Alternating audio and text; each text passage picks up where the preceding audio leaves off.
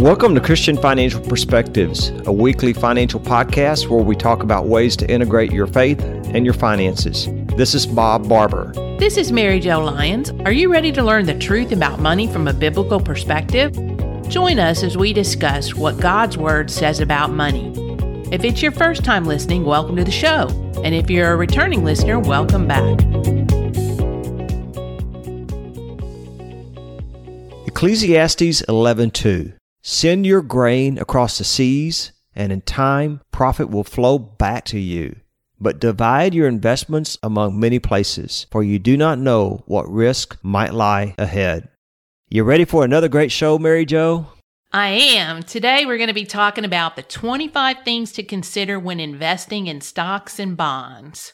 There's quite a few, and they take all kinds of different directions. That brings me to one of our favorite scriptures, and I know our listeners, if they've been tuned in a time or two, they've heard us use this one in the past, but I think it goes without saying. The earth and everything in it belongs to the Lord. When it comes to our investments, I think the overriding question is, do you believe that God owns it all? And we've talked about biblically responsible investing a lot in our past podcasts. In looking at all of this, we really believe that God owns it all, and what you invest in is extremely important, and that as a Christian, we don't go invest in companies that are blatantly violating biblical principles. Exactly. All right, let's get into these 25 because it's going to take a while to get through these. If you're driving in your car on the way to work or coming home or cooking in that kitchen, whatever you're doing, you'll find this is some great information. But before we get into talking about time periods and different categories like stocks, bonds, and money market accounts, I need to say that we are using the Morningstar Index chart as our reference for returns over the past 10, 20, and even 30-year rolling periods going all the way back to the 1920s. The first thing to consider is that over long periods, stocks have shown greater total returns than bonds. Now, how long a period are we talking about, Mary Jo? 20 to 30 years. I think when we get caught up with investments, we're only talking about the here and now. You have to take a long-term approach in looking at some of these and see what history has shown us. I think there's ample evidence, including all those supporting charts that we have. Now, you can get your mind blown a little bit about that too because there's so many different charts that we use. But over time, these charts have demonstrated that stocks do perform better than bonds, but it's over time. You've got to go through those market cycles. It's an economic principle and an expectation that when you have increased risk, you have an expectation of an increased return. That would pay somebody to be willing to take that risk. We have a saying around here too that the cost of a good return is volatility. If you want a higher return, you've got to be able to put up with more volatility. Yes, stocks have historically paid a premium. And what we mean by that is the premium is the excess return or the extra that you get by investing in something that has more risk. You typically would expect a higher return on stocks than you do on something that's perceived safety like bonds have been. Yeah, there's risk and reward factor in there, which takes us to our second one of the 25. Over long periods, bonds have shown greater total return than money market instruments. Again, 20 to 30 year time frame. Today, we are in a very low interest rate environment where interest rates are going up. For the first time in many years, people are watching their bond values possibly decline depending on how long a term their bonds are. We're a big believer right now in being careful of those long-term bonds. There's that formula. If you own a 30-year bond and interest rates go up by 1%, the value of those bonds can go down by 30% if that's a 30-year bond. Typically, during periods of rising interest rates, bond prices are going to come down. They work in reverse that way. We fully expect that, but you're also looking at the total return of that bond, the income that you receive off of the bond payments, as well as the price that you've paid for that bond. So it's kind of a complete package. The third one is, when we're saying 20 to 30 years, again, this is over a long-term period because this may not be the case right now, but over long periods, money market returns have slightly exceeded inflation. We've seen it when it quite hasn't worked out that way in recent years, that's for sure. The fourth one is, on average, stocks are much riskier than bonds. Now, that's on average. we're talking about high quality bonds. High yield bonds have many times as higher risk as stocks do. We always think of bonds as the safety part of our portfolio, and we could talk about this, but the purpose of today's podcast is not really to give an education so much on stocks and bonds, but I think there's some things to think about. When you look at bonds, there's certainly all kinds of risk associated with the types of bonds. We invest in municipal bonds, we invest in corporate bonds, certain kinds of bonds that have some sort of revenue stream, whether it's taxation or whether it's a toll bond, for example, on how they collect the money that they use to pay those bonds down. Number 5, on average, bonds are riskier than money market accounts. When we talk about money market funds, there's a perceived safety that they're like $1. They always have a $1 value. There have been times when that hasn't always held true. So money markets invest in other things, most of which are very safe instruments, but there is a level of risk there. I don't think we can say that it's always held its value. I remember when they went below that dollar, what we call par value. Right. We called that breaking the dollar mark. So this takes us to number 7.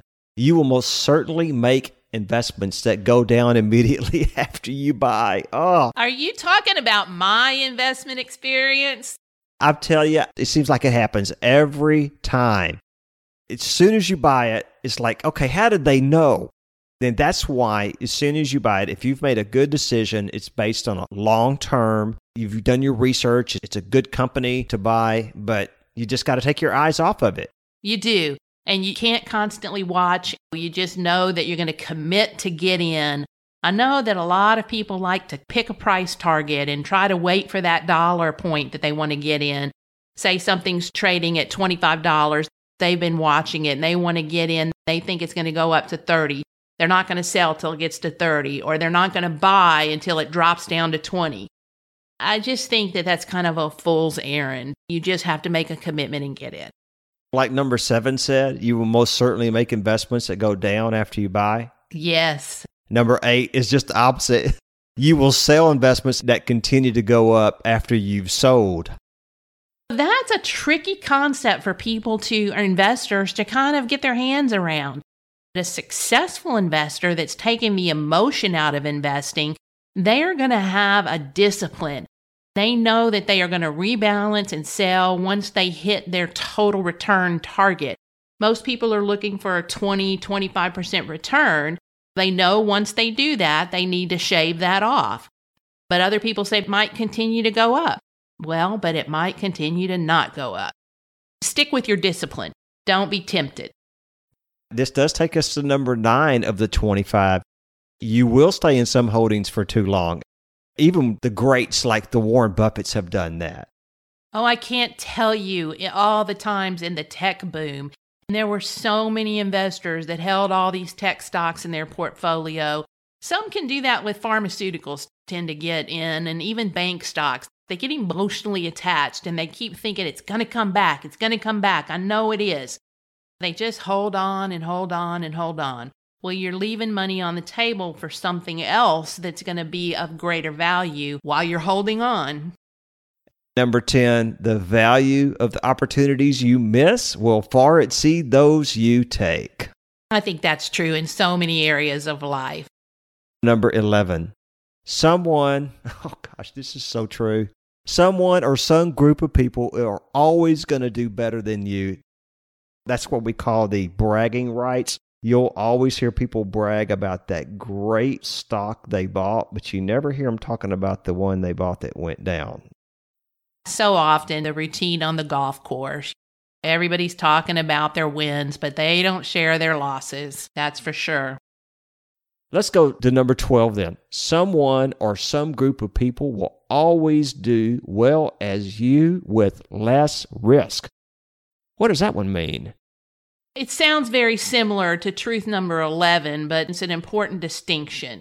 Money market investors and bondholders may be able to say that they deal as well as the stock market in periods when the markets went down. Well, I was in bonds, I didn't take as much risk, and I did better than you. Just all depends on what's happening during that time frame. Now we're going to come to the middle one of our 25. So this is the 13th one. It's interesting how it goes right behind these last two, which were someone or some group of people always do better than you, or someone or some group of people always do as well as you with less risk. This is a big one. I think this one really comes out. Yours is the only relevant time frame, not other investors. Hypothetical mountain charts plotting past performance, for example, are irrelevant to your performance. So true. Your time frame is the one that counts. It's the only thing that's relevant. You can always look back. Hindsight is always 20/20. You weren't invested in it back in 1929, so you only have to look at your experience. I think that's why so many people say, well, that fund's been doing 10 or 12%. When I got in it, all of a sudden it starts doing 4% or 3%. And then they'll jump ship at 2 years when that fund's just about to start doing good again.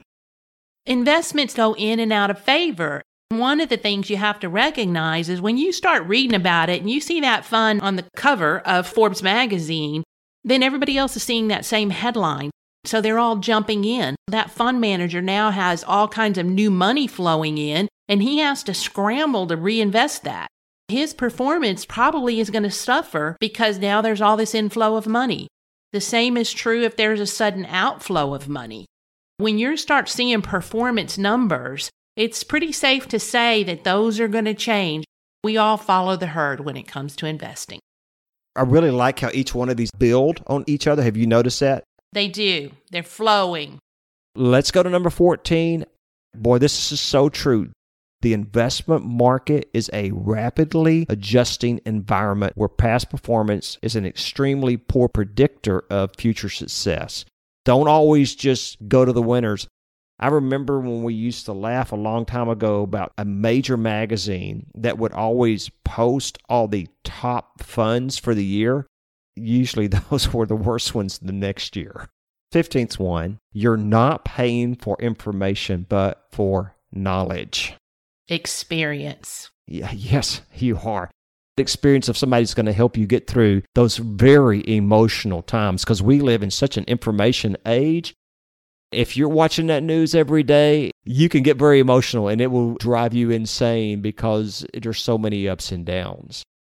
Well, and it's all conflicting information. You turn on one channel, they're saying one thing. You turn on another channel and they're saying the complete opposite. Who do you trust and what do you believe? And not only that, you just mentioned a couple of channels. Then you go to a couple of internet sites. And then you turn on your satellite radio. There's so many differing opinions out there. It's about ratings. They're there to sensationalize and they're there to get listeners or readers for that matter. One of the things I always think it's funny, you notice how the market soars and crashes and tumbles, completely volatile, but where do they come up with those adjectives? I wonder that myself. So let's take that to the 16th one of our 25 things to consider when investing in stocks and bonds. Money can only be made in the future. It is impossible to buy past returns. And we're always talking about what investments have done in the past. Bob, one of the things that we always have to say whenever we're talking about any kind of investment is past performance is no indication of future success. Yes, we do. We mentioned that one a lot, don't we? We do. Number 17, the principal cause of change in investment prices is change in consensus expectation. Now, that could be a tongue twister. Yes. Most investors, they don't have a clear understanding of what causes the prices to move up and down throughout the day or as they own a stock. So, Bob, why don't we move into number 18? Get used to uncertainty. Yeah, get used to it because like it or not, every investment decision is based on multiple guesses about the future. We are all just guessing. History can give us a bit of a roadmap to look at what the future might hold, but we're all looking at new economic situations, new leadership, all kinds of things that are influencing companies now that weren't there in the past. It's not the same playing field. Funny that you talk about guessing too. There's an old adage that all the economists start saying everything is so great. Be careful of that because the economists are wrong many times. Oh, they certainly are. It's human nature. And they're doing the best they can with the information at hand, but information changes quickly. Now, I bet I can answer this next one. Number 19, experienced advisors may increase your chance of investment success. Now, why would we say that? Get the emotions out of it. I see you're looking there. You're like, of course, it's get the emotions out of it. Experienced advisors are going to help guide you through the turbulent waters. And boy, are they turbulent. One market's going to be better one time, another market's going to be better another. But an experienced advisor has been through all these markets and can help you get through them and come out on the other end of the tunnel, the light at the end of the tunnel. They're there for a discipline. They're going to hold your hand. They're going to remind you of what your goals and objectives were. They're going to just hold you accountable. I think that's the difference between success and failure a lot of times, is those investors who think that they can do it themselves. They're self-directed, and many of them are fine, but they really need that discipline. That's what a trusted advisor can really do for you. Which takes us to number 20. The biggest risk most investors face is actually their own emotions, selling low and buying high and following the herd. We have that chart. Ask for the chart that we have on emotions. You'll be amazed that when the stock market and the bond markets, when they're at their peak, is when everybody wants to get in, but that's the highest point of risk. And when they're at their lowest point, like back in 2008, everybody wanted out, and that was the best time to get in. Bob, that brings us to something we were going to talk about kind of towards the end of the show. That's something called the Dalbar study. Most advisors would have that. To boil it down and make it simple, if you look at the average return of stocks, then you look at the average return of bonds, take any asset class and the index that tracks them, then you look at the average investor's average return. The investor always does worse.